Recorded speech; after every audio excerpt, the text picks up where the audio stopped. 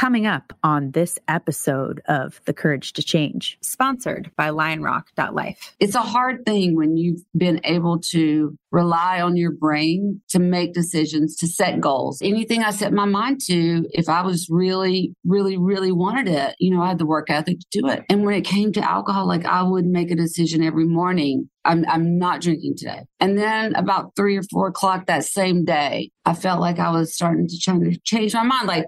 That was probably an overreaction. Only in retrospect can I see my mind, my willpower, making up my mind, making a commitment was of absolutely no avail.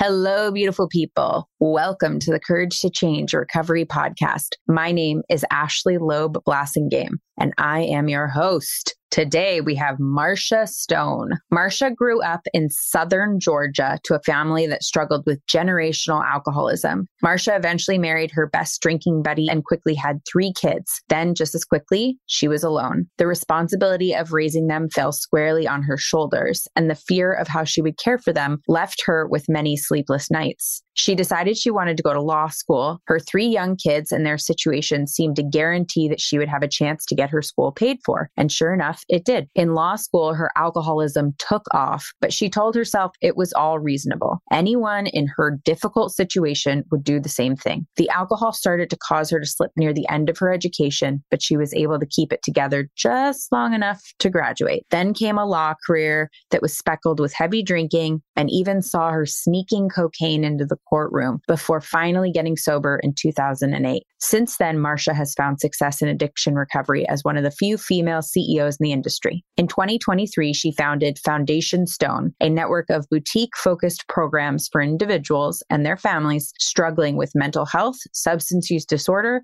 and co-occurring disorders across the U.S. Their first treatment center, Mend, opened in Austin this spring. You guys are going to love this. Marsha and I had such a great conversation where we related to so many of the feelings that come up in recovery when trying to get into recovery and feeling like maybe we are terminally unique. Marsha's experience with her children getting into recovery and having the language to help and ask is incredible. Her blended family, her being told she doesn't look like an alcoholic, all of these incredible experiences she's had, her relapse and doing a forensic analysis on how that happened. It was just such a great conversation about recovery. Without further ado, I give you Marsha Stone. Let's do this.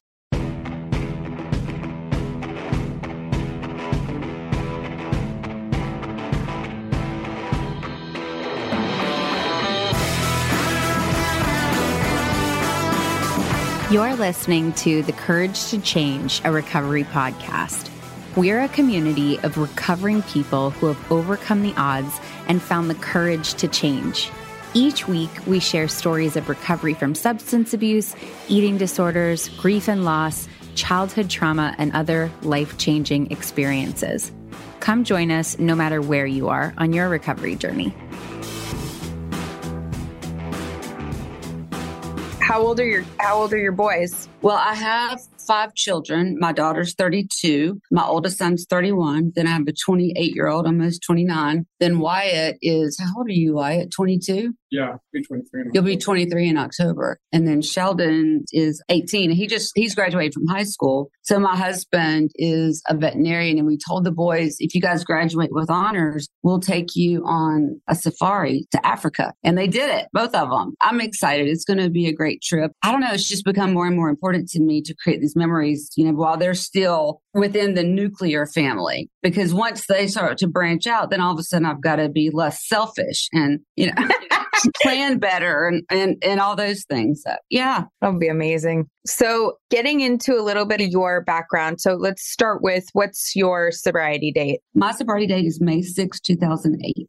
Awesome. And how long did you try to get sober before you got that sobriety date? I first went to treatment the first time in 2002, picked up a desire chip. And for the next 5-ish years, I would say that I was a member of the sort of sober community. We lived in North Carolina at the time. And I'm one of those people that I was doing what I thought I needed to do, going to meetings, having a sponsor, those kind of things. But I did not really understand at that point that sort of like checking the boxes in recovery wasn't going to be enough for me. That I was one of those people who actually had to have a spiritual experience and get to that place of just brokenness is the best way that I can describe it. Basically, I stayed sober for 5-ish years, and then I relapsed badly in February 2007. And I stayed that last year, February 2007 to May 2008. I was in and out of, detoxes, in and out of treatment centers. What happened at that time was I was a lawyer in Georgia and in North Carolina.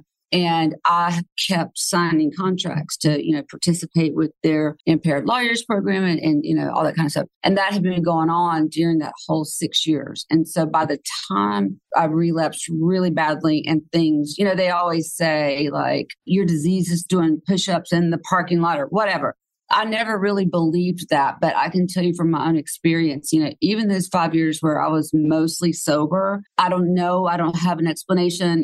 I've gone back to school and worked in treatment and all that. And I don't know that anyone has sort of the real answer of why that is. But I do know that once I picked back up when I relapsed, it was like the wheels fell off, so fast. And consequences really piled up in front of me. The bar associations kind of joined together and took my license. I surrendered my license for 5 years, which is true, but they were going to take it whether I surrendered it or not. And then my mom took temporary custody of my 4 biological children, and my husband's ex-wife took custody of his son that we prior had joint custody to. You have these big things that are so important to you, right? Like the custody of your children and your career. When both those things are sort of pulled, the rug's pulled out from under you in a way. But I needed that to happen so that addiction could really get my attention, alcoholism could really get my attention. Sometimes I hesitate to talk about that because not everyone has to go through major consequences, but I just did. And, why is that? Am I a worse alcoholic or who knows? I mean, and I always say, I don't know how I got the car in the ditch, but I've got to get the car out of the ditch, number one. Going through and looking through genetics and family history and trauma, and there's a spectrum, right? There's all kind of different contributors. I just am one of those people that I think I have like a high tolerance for pain or something, because I think I would have stayed in like high functioning alcoholic for much, much longer if I hadn't had the people that were around me that loved me enough to put a stop to it using consequences. So there is a big genetic component for you and your family. What was your family life growing up? I know your father eventually gets sober, but did you see alcoholism as a kid? So the thing about it is, I grew up in the deep South in South Georgia, and my whole life, believe it or not, even in my family for generations had been riddled with alcoholism. Even though it was fact and some people knew some parts of it, it just wasn't discussed. And so the messaging to me was basically like, if your uncle so-and-so loved his family, he would have shown up at the, barbecue. And because he didn't, that means that he's selfish and doesn't love his family. That was the messaging, right? And so I had all these old ideas about basically alcoholism being a moral failure. And that meant that you didn't care about anybody or anything. And so when I started to struggle with my own relationship with alcohol, I knew that wasn't true. I loved my family dearly. I loved my children and, vowed to protect them in ways that I wasn't protected. And I meant those things. And one of the things I talk about a lot is these days in recovery, I can match my intentions with my actions. But back then, I couldn't do that. And there was this, big chasm between what I wanted to do and what I intended to do, and then what my action showed. And so when I was able to kind of look at that from the perspective of my own experience, I knew that early messaging wasn't true, but I didn't know anything else. And in my hometown, the AA meetings were for some reason at the VFW. I don't know why that was, but in my mind, growing up, I thought alcoholics had something to do with veterans. I knew nothing. I knew nothing. My family didn't talk about it. School didn't, discuss it. We were all drinking like fish in high school. And, no one thought that was even alarming. Looking back, the drinking that I was doing early on looked a lot like my friends drinking. But now I understand that alcoholism was doing something for me that I couldn't do on my own, which is to feel safe, to feel secure, to feel loved, to feel a part of. And again, all this stuff is in hindsight because it looks very normal because that's what everybody that I knew was doing, right? And then when I finally got to the point where, and one of the things I'm really grateful for is when I was the most active in my alcoholism is right before I went to treatment the first time in 2002. And I was the assistant district attorney, a female of a small town. And my aunt was the judge and my stepfather was an attorney. So it was like, big fish in a really small pond. And I had a bad wreck. There was wine bottles in the back of my car and I, flipped the car and I was blacked out and I was, trying to get home. Anyway, all of this stuff happened and it got to the point that my family couldn't ignore it or deny it. And at the time, I was so ashamed. They were ashamed. It was bad. Everything about it was bad. But looking back, I'm so grateful to God that that happened that way because we had to talk about it because it was so in our face. It was so in their face. And that's when I started having conversations with my uncle who was in AA. Started learning about my grandmother's brothers who died of alcoholism. Started learning about my great-grandfather. He was extremely abusive to his children. And because I don't have the good sense to stay home and drink quietly, I'm out there and guns blazing. I'm picturing us drinking. It's very symbiotic in that. Yeah. Where we're like Thelma and Louise, like put the top down, like throw your beer can out. Yeah, exactly. And so although that's awful to live through and embarrassing for people that love you sometimes, it can no longer be ignored. And so I stayed sober. And then in Asheville, North Carolina is where I moved because that's where my second husband was working. He's a veterinarian. And we relapsed together. And the same thing happened there as happened before. Big news. Everybody knew. I was a small town attorney. He was a veterinarian. I mean, and you have, the white picket fence and the kids and all the good schools and the, Mercedes in the driveway and a pool in the backyard. And everybody's looking at you like, why are you doing this? Your life is amazing. And we give that alcoholic response, which is the truth. I don't know. And actually, it's almost like I had to, my first time around, I was sort of blaming my alcoholism on my stepfather was abusive. My mom turned her head. My first husband was active addiction and, abusive and left me and da-da-da-da-da. Like I had this story, right?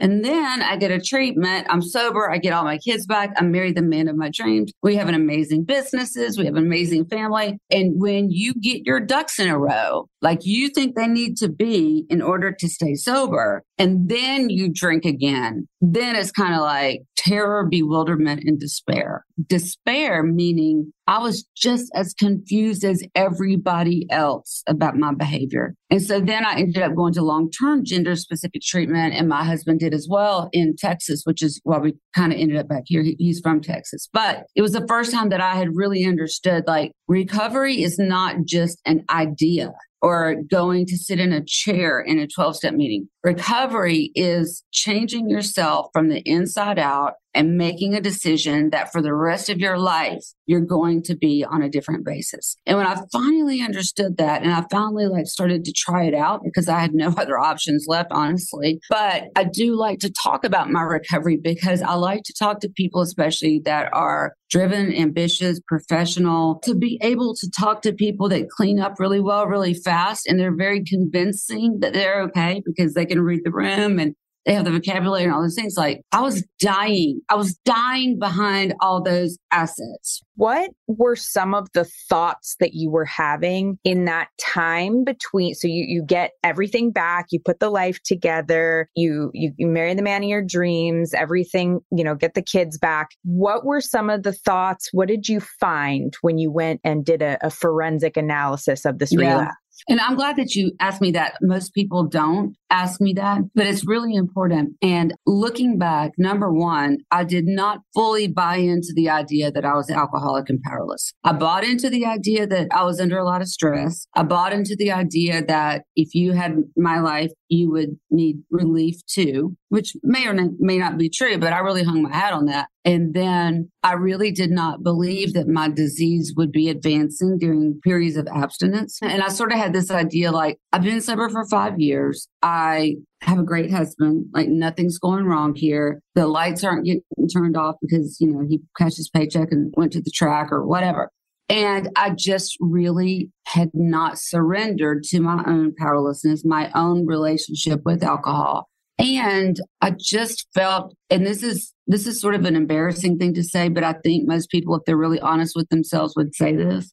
I really felt like the rules didn't necessarily apply to me. I thought that I was unique. When they say terminally unique, it was crazy the way it happened. I was sitting in my office one day and this guy came in and asked me to represent him on like a small little bar fight case or something. And I knew this guy because I, done some work for him before. I told him, that'll be $500 or whatever. He said, oh, I don't have that much. It's winter. Back then, like sometimes people would trade. What about, I'll give you, 3 cords of firewood for the winter, whatever. And so he said, I don't have that much cash, can we do something on a trade? I was like, sure. I found out he was not a landscaper. He was in the import-export business like that. Suddenly, the thought occurred to me that it wasn't the white powdery substance that made me feel like I can dance real cute that caused me problems. It was the booze. And that happened like so fast in my mind. And that's why I say suddenly, because I'd never had that thought before. I'd never, delineated those two substances in my conscious mind. I'd never entertained doing this substance and not drinking with it. But all of a sudden, it was the best idea I'd ever had in the world because my secretary's always late for work. My husband's annoying when he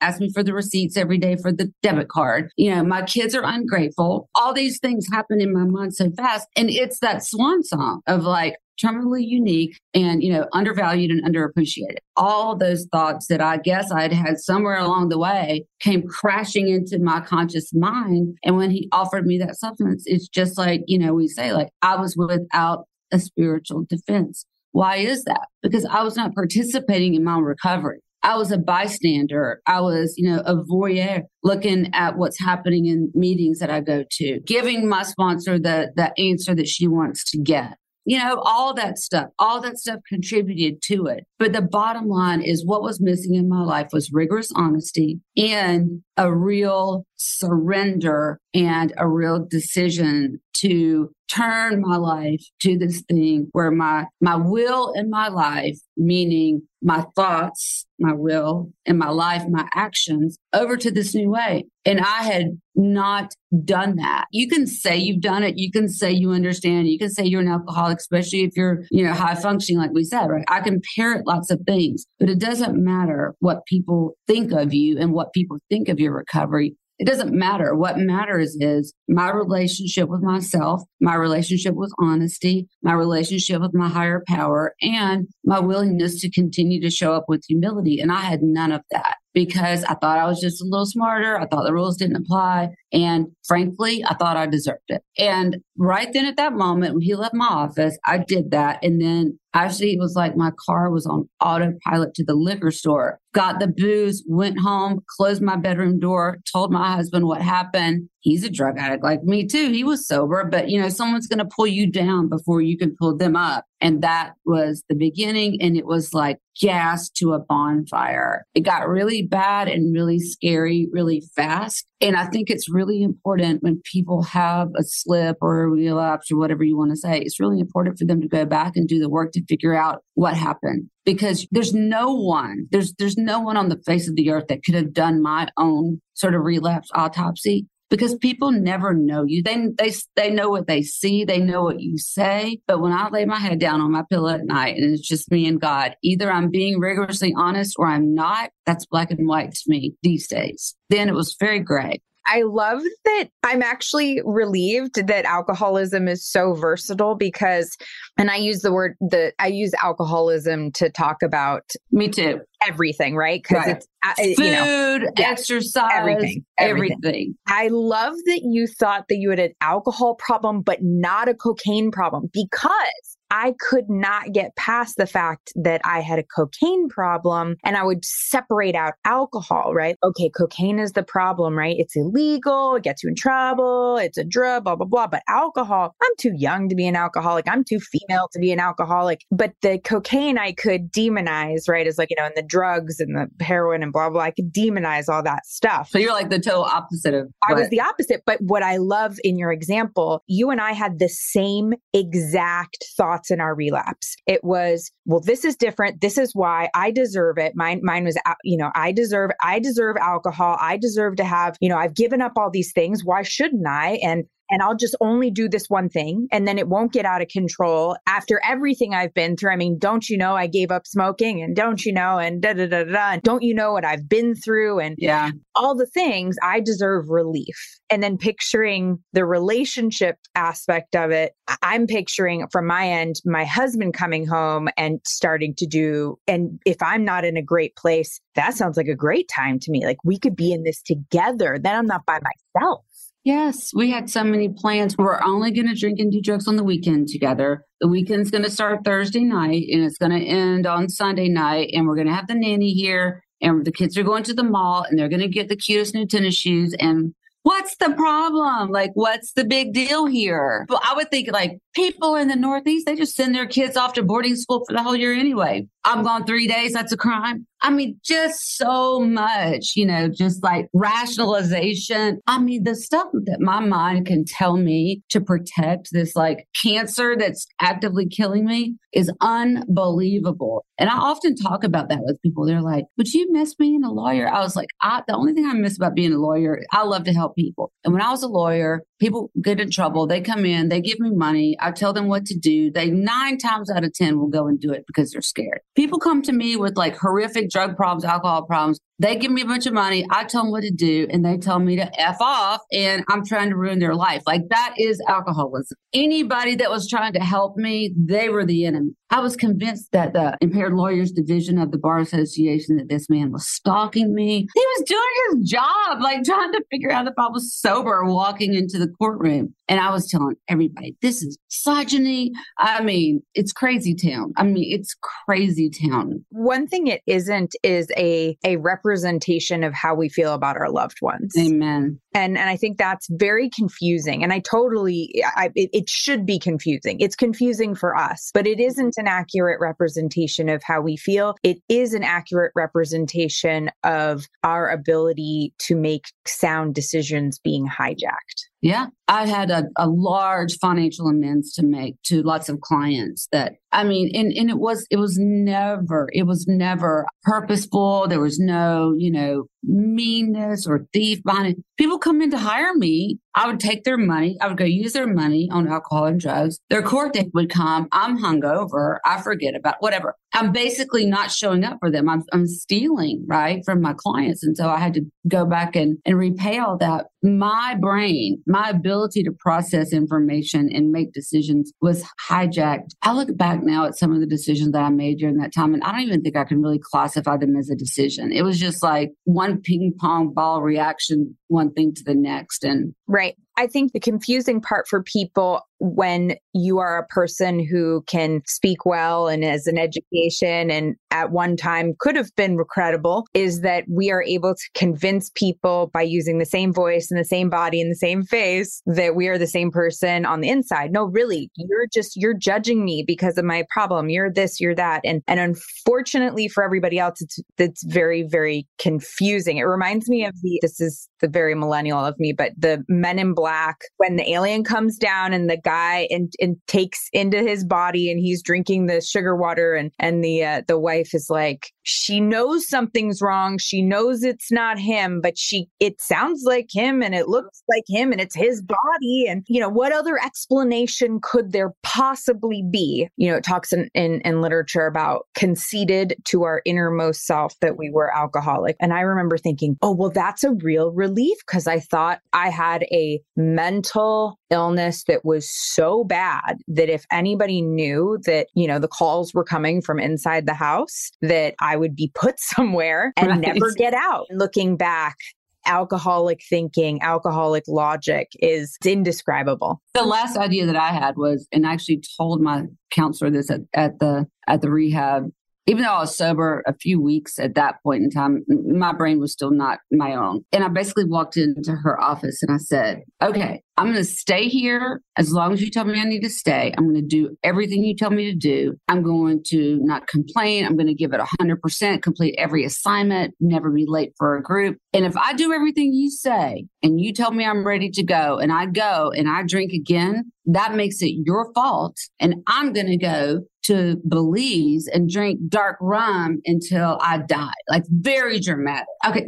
First of all, I'm negotiating. There's nothing to negotiate. This lady doesn't give a flip where I live, right? But at that time, like, it was like, this is the best idea. This is the mountain I'm going to stand on. But thank God she didn't laugh or say something like I probably would have said if I'd been in her shoes and somebody else's me. But she just stuck out her hand and she was like, I'll take that deal. And for whatever reason, like, it felt very serious to me. It felt very much like a contract, almost like a covenant, a little bit above a contract. And I did it. I did everything she said. And I think honestly, they say, like, when you get to be that desperate, you can have, a blind monkey holding up flashcards of how to do the 12 steps. And all of a sudden they work, because I was just ready and I was scared and I was tired of hurting and disappointing everyone and everything I loved, including myself, It's a hard thing when you've been able to rely on your brain to make decisions, to set goals. Anything I set my mind to, if I was really, really, really wanted it, I had the work ethic to do it. And when it came to alcohol, like, I would make a decision every morning. I'm not drinking today. And then about 3 or 4 o'clock that same day, I felt like I was starting to try to change my mind.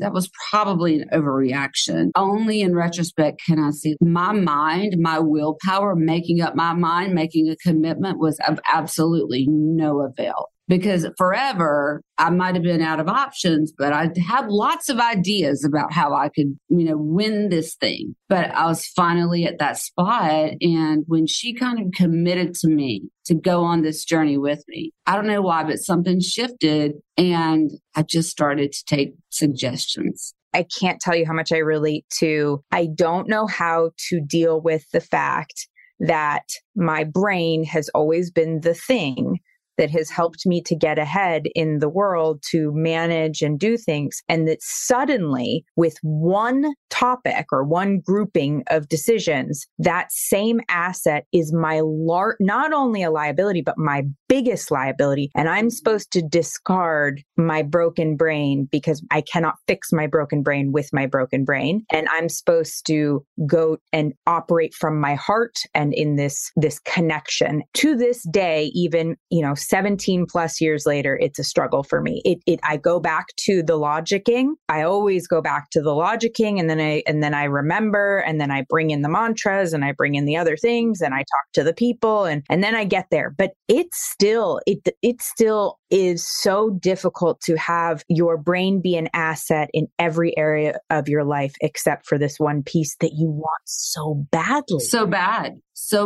And, it took me a long time to really understand. And it was actually a medical director at a facility that explained it. You're not changing your mind. You're not, because it feels like you're changing your mind. I was going to go to Wendy's and you know what? Now I think I'm going to go to McDonald's. I changed my mind. But under this set of circumstances, because you don't have control, because you are powerless, because, the way that we process alcohol is different from the way that other people process alcohol, even within our bodies. And so when I began to understand, not only am I not changing my mind, but something that is inside of me that I don't know how to counter is changing my mind for me, and I'm taking action on that. And that seemed so crazy. I could not wrap my mind around that. But still, even though I knew I was failing and I knew I couldn't trust my mind, it was still really hard to trust someone else to have a better idea about my life than me. So you have run treatment centers, you have, you've been an attorney, you've done all these things. So many people do not believe, do not understand, cannot imagine that there are high functioning, high powered, successful people who have great jobs who are in active alcoholism and addiction. From your perspective, having been at all ends of this spectrum, what do you think of when people talk about the fact that, you can't have a good job and you can't be successful if you have active addiction? Well, the first thing that came to my mind is how could you imagine that unless you've experienced it? I think I probably would have been in that loud, judgy category if I hadn't, literally walked through it. But to our sort of agreement earlier that if we think of this ism of alcoholism, what is it? What does that mean if it's an ism? Well, it's going to be something that changes the way you feel that you might understand that there might be consequences for, but the relief that you've experienced in the past somehow makes it worth it for you to do that Russian roulette. And the reason I say it that way is because I believe that whether it's genetic, whether it's, trauma-based, whether it's, adverse early childhood experiences, whatever it is, we have right now, and I've called it a pandemic, I've called it a tsunami of mental health crisis going on in this country that sometimes includes substance abuse, that sometimes doesn't include substance abuse. The question to ask is, why are we here? Why are we, especially in the United States, a nation that is running as fast as we can from feeling pain? Can we begin to talk about why do we have problems with mass shootings, with, a suicide rate that's off the chart, with the isolation that happened during the pandemic, tripling the admissions into mental hospitals, right? Because it's not about the substance. It's about this nation is one that our system is broken and we are all in so much pain that we do anything we can to feel just a little bit of relief. Then when we sort of get caught, whatever happens, then if we're lucky, we start going down this path of recovery where we can find peace, where we can find security, where we can find community. So my question is this: how about if we just start admitting from the very beginning that we need community and that we need help, and really look at, why are we as a people in this beautiful United States of America with freedom and justice and education and opportunities? If all that is true, then why are we the most medicated nation on the planet?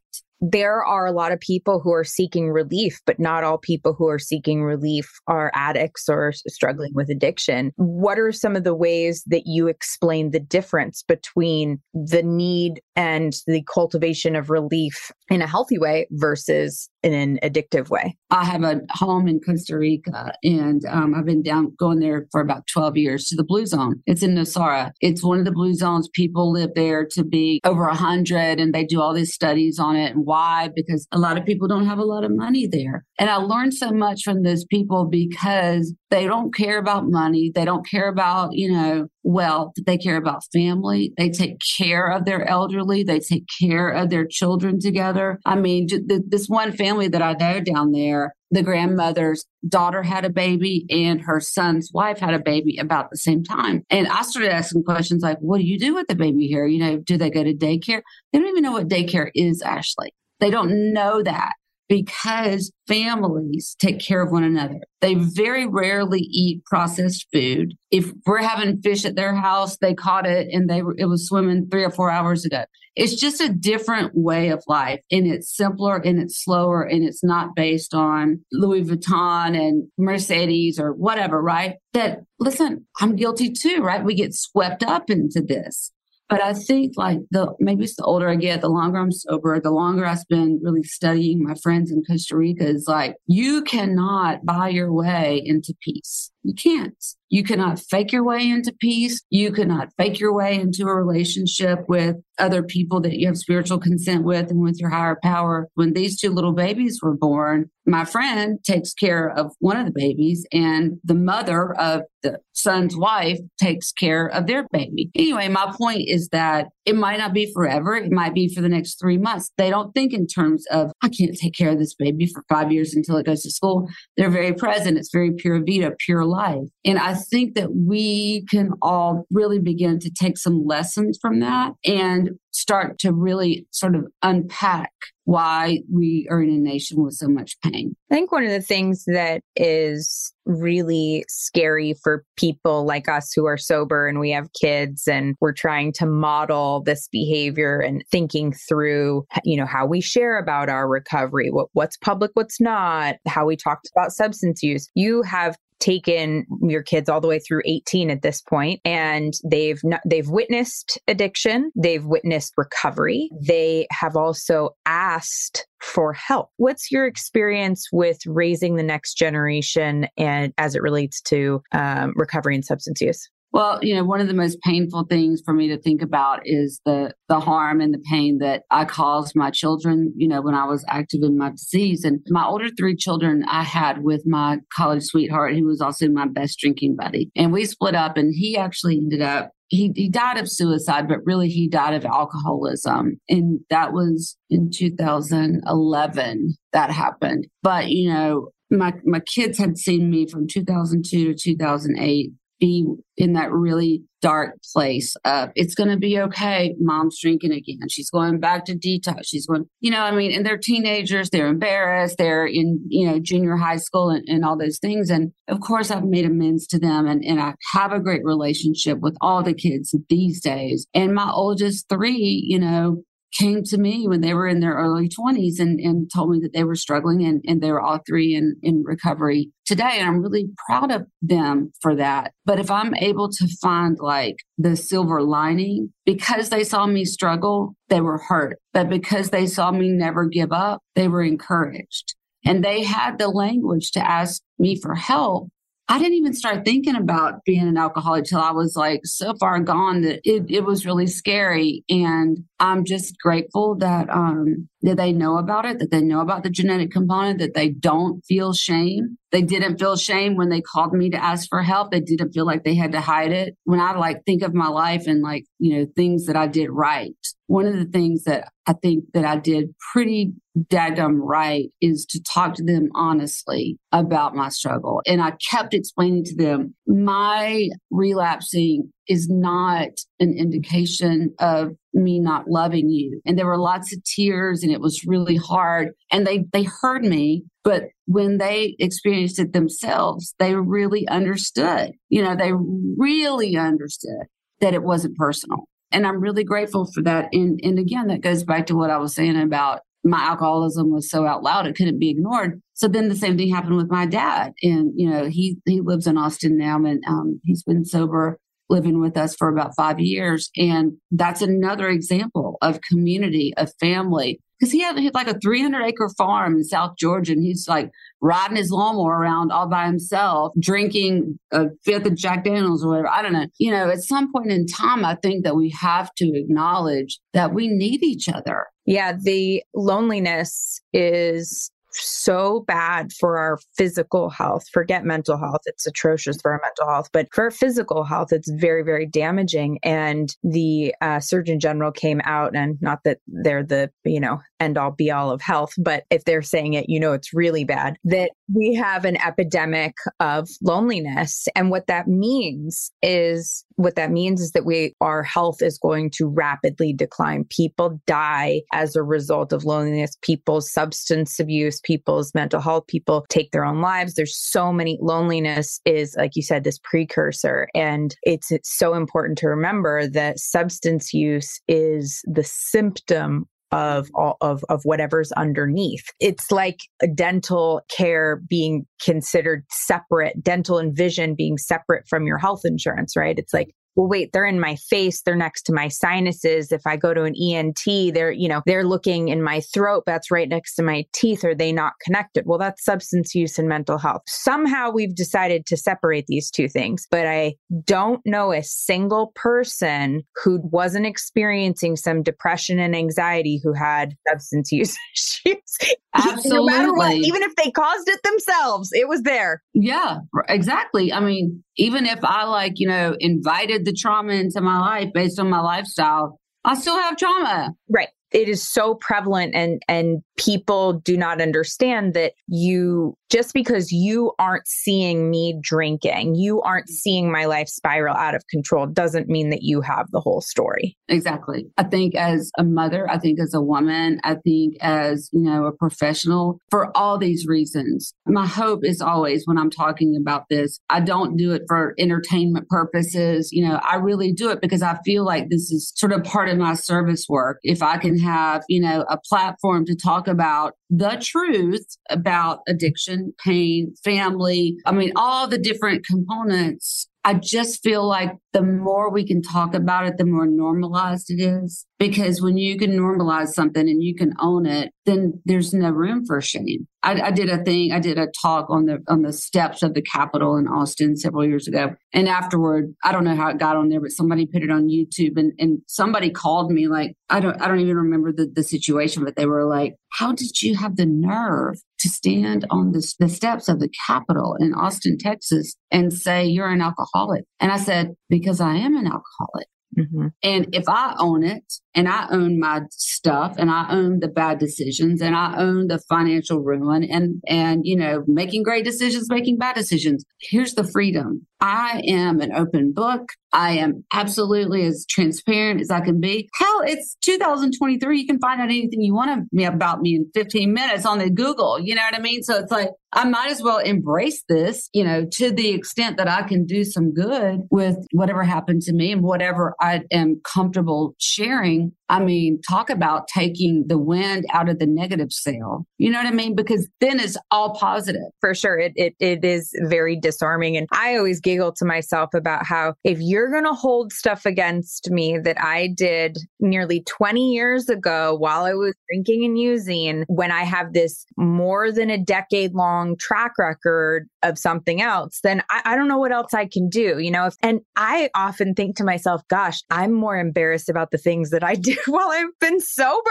Now that is true. If I'm going to have to clean something up, it's helpful and more comfortable if you have an excuse. Right. Like I was drinking, whatever. Right. I didn't know. I wasn't paying attention. But when I say something like really nasty to my husband and then I have to apologize later. You're like, nope, that was, I was fully sober. Fully sober, 100% present, and did not pause for an instant before I let you have it. That's human. That's being a human being. I think to the extent that we can really, really serve up as much grace in relationships as we would like to receive, My sponsor always says, it's like, I want justice for what they did, but I want mercy for what I did. When it's the same thing, that becomes a little uncomfortable, Yes.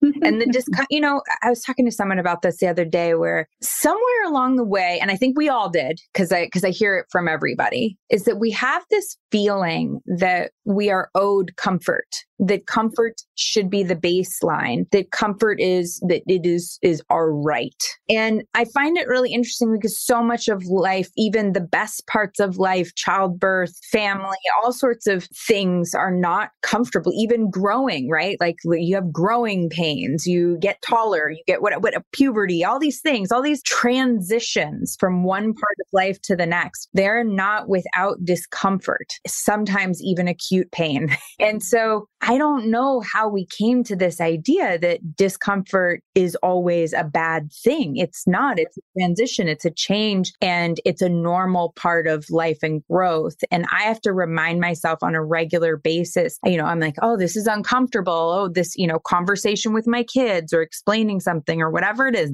I feel discomfort. My brain feels discomfort and goes, 911, we're in danger. This is not good. Hide, stop it. Yeah. Stop.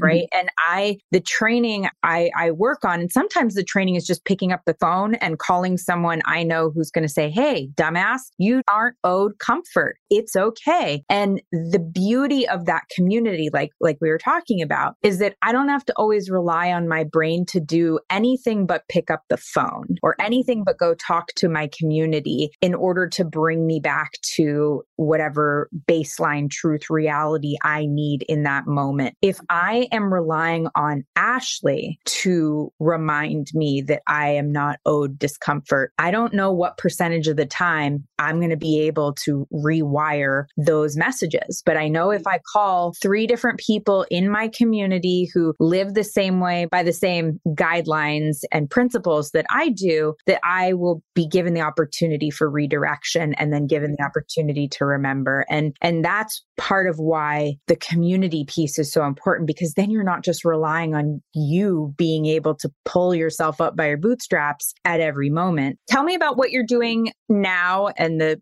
program that you have coming up. Now I sold the majority of the stock with the healthcare system that I'd been working on for the past 13-ish years. And now I just opened a brand new program that is focusing more on mental health. And it's pretty exciting because one of my best friends that I grew up with, one of my best drinking buddies growing up, I was going to law school at the same time she was going to med school, and she was a high-risk OBGYN for 20-something years. And about 5 years ago, she went back and got a fellowship in integrative medicine. And we stay in contact, and we've been talking, and I was, using her to look at some hormone issues I started having when I turned 50 and all the things. And anyway, we just started talking about how integrative medicine could be so much more utilized when it comes to mental health. And so we had this idea to start a program. It's called Amend Wellness. It's in right outside of Austin. And we've only been open about 2 weeks. It is a program that really is focusing on,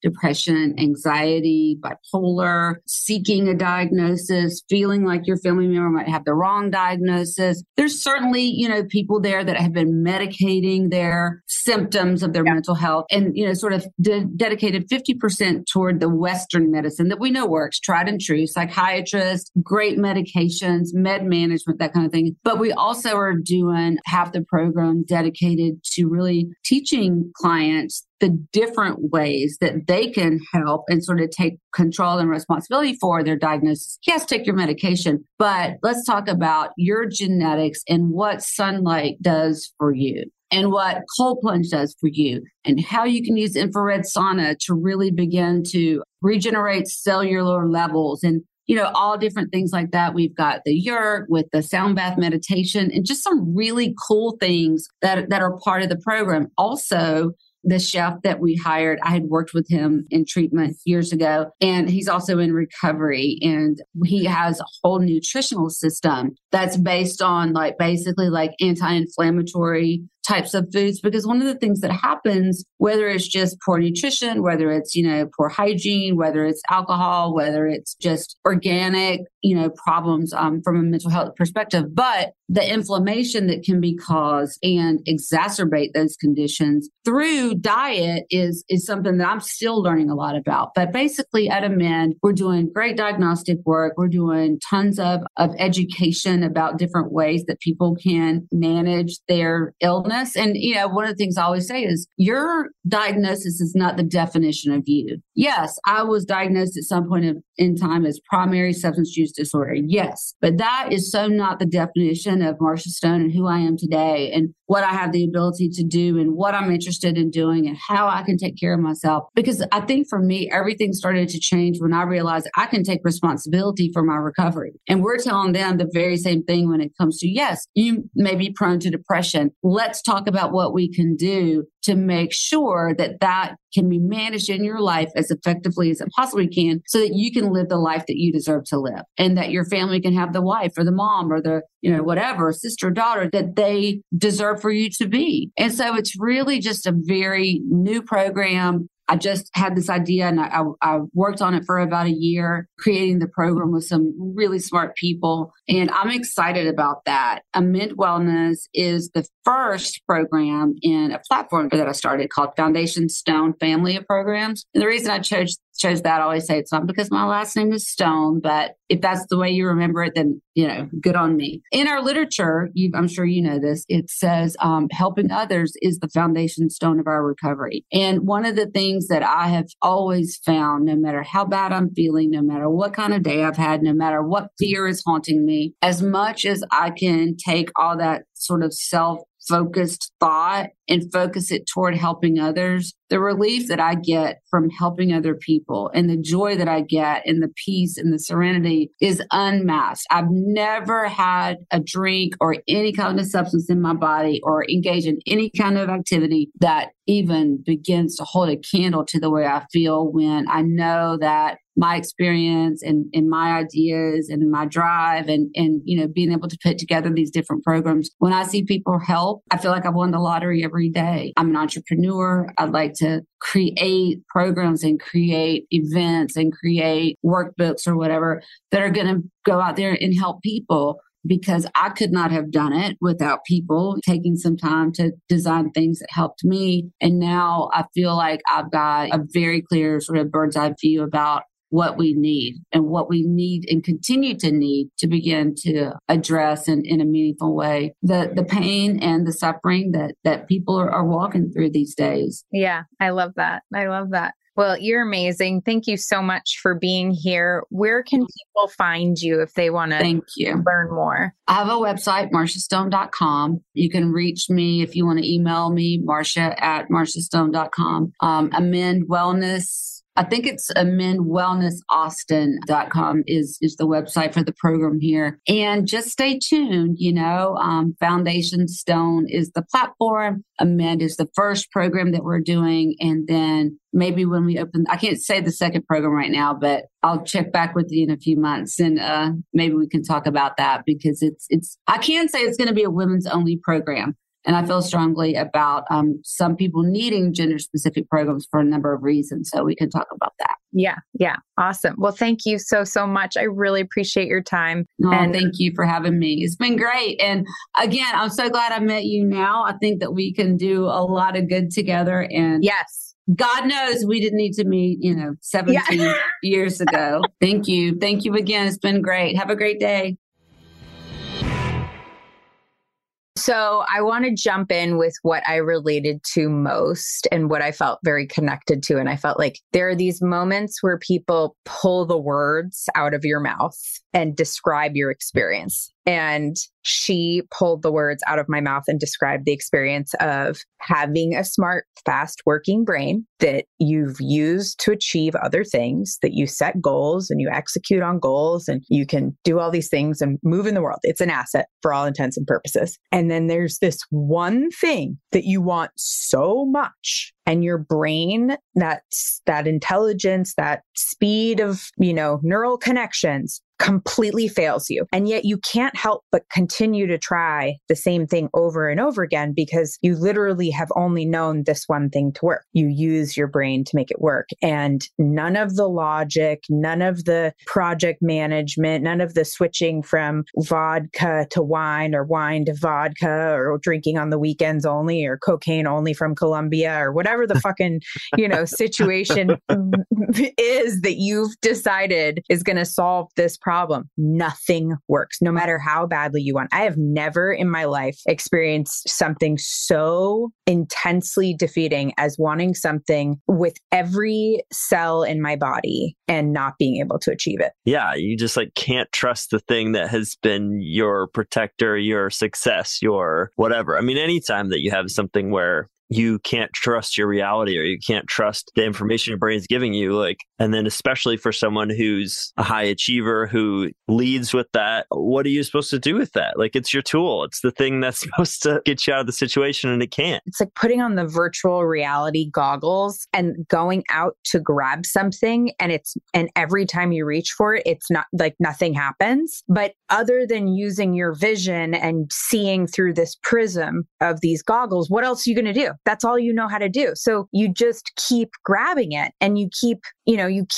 doing the same thing, or maybe you walk towards it and all the things and none of it works, right? And in this shitty analogy, what you have to do is actually take off the virtual, you have to leave the game and, use your ears to listen to what other people are telling you and then do that. But it doesn't make sense because what you're used to doing is operating within this game. And it's always worked. It's always been effective. And suddenly with the one thing you have to have, all the stakes are on this. If you don't get sober, if you don't figure this out, if you don't stop making these really terrible decisions, everything is going to fall apart. It is a feeling like no other. When we talk about in 12-step, when we talk about powerlessness, that moment of drinking and using against my own will, of making a decision and then not being able to keep it moments later. Literally, I had a bottle of wine in my closet and I would take a sip and then I would leave the closet and I would go do whatever the fuck I was doing. And I was like, that's it, no more for the day or whatever. And then I'd be like, well, just one more. So I'd go back to the closet and I'd have another sip. This charade would go on all day. I would put it back into the closet behind the clothes with every intention of leaving it there and not having any more. And within however long it was, depending on the time, I always went back. I mean, some people would just bring the bottle of wine out of the closet and drink it like a normal person. But I'm like, well, you got to keep it in this private place. Well, you were covering with the clothes. So that it's sort of like when you hide your wallet at the beach and you hide it in the back of your shoe. You know what I mean? Like exactly. You think you're not going to look there. It's the same sort of thing. If it's in the closet, if it's behind the clothes, like how are you supposed to find that again? I'm never going to find it again. And then I find it again every 10 minutes. And I put it back. I mean, it's pretty solid logic, I have to say. Did you try disguising it as other things? Like, oh, you bet. Putting a little hat on it or, So many little hats on my wine bottles. I logicked all the things. I tried it all, but it just ultimately you end up back in the same place. Or actually you end up in a worse place because by the time you get to the end of that rope, that like trying to control it rope, you're so pissed and so defeated. You're like, screw it.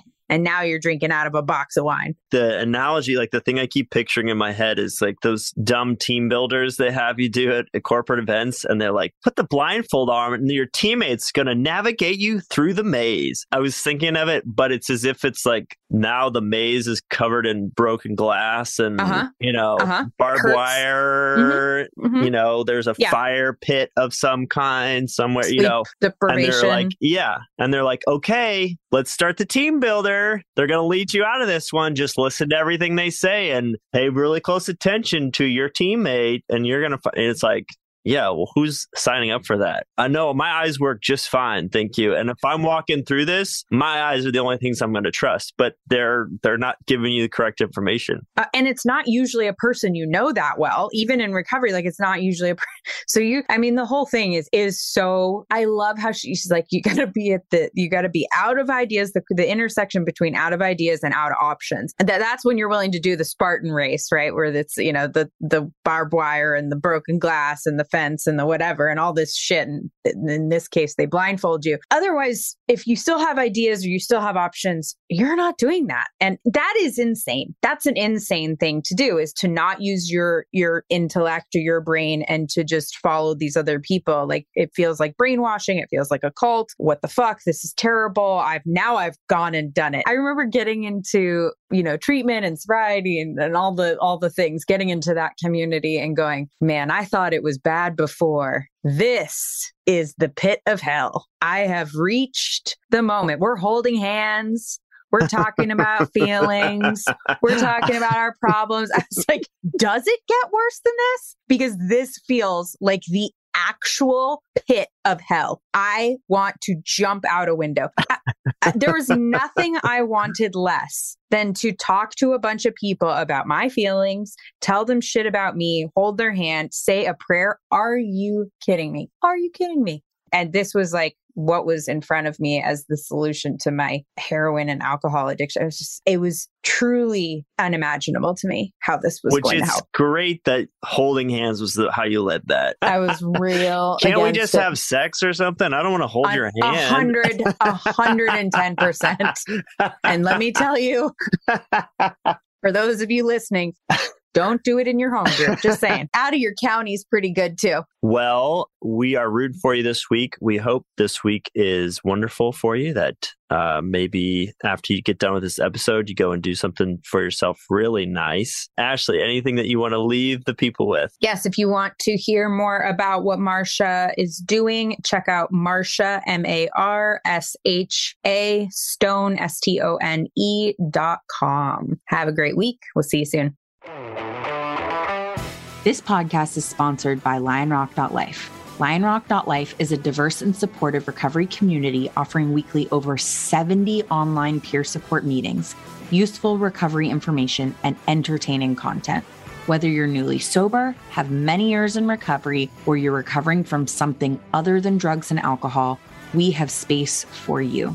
Visit www.lionrock.life today and enter promo code COURAGE for 1 month of unlimited peer support meetings free.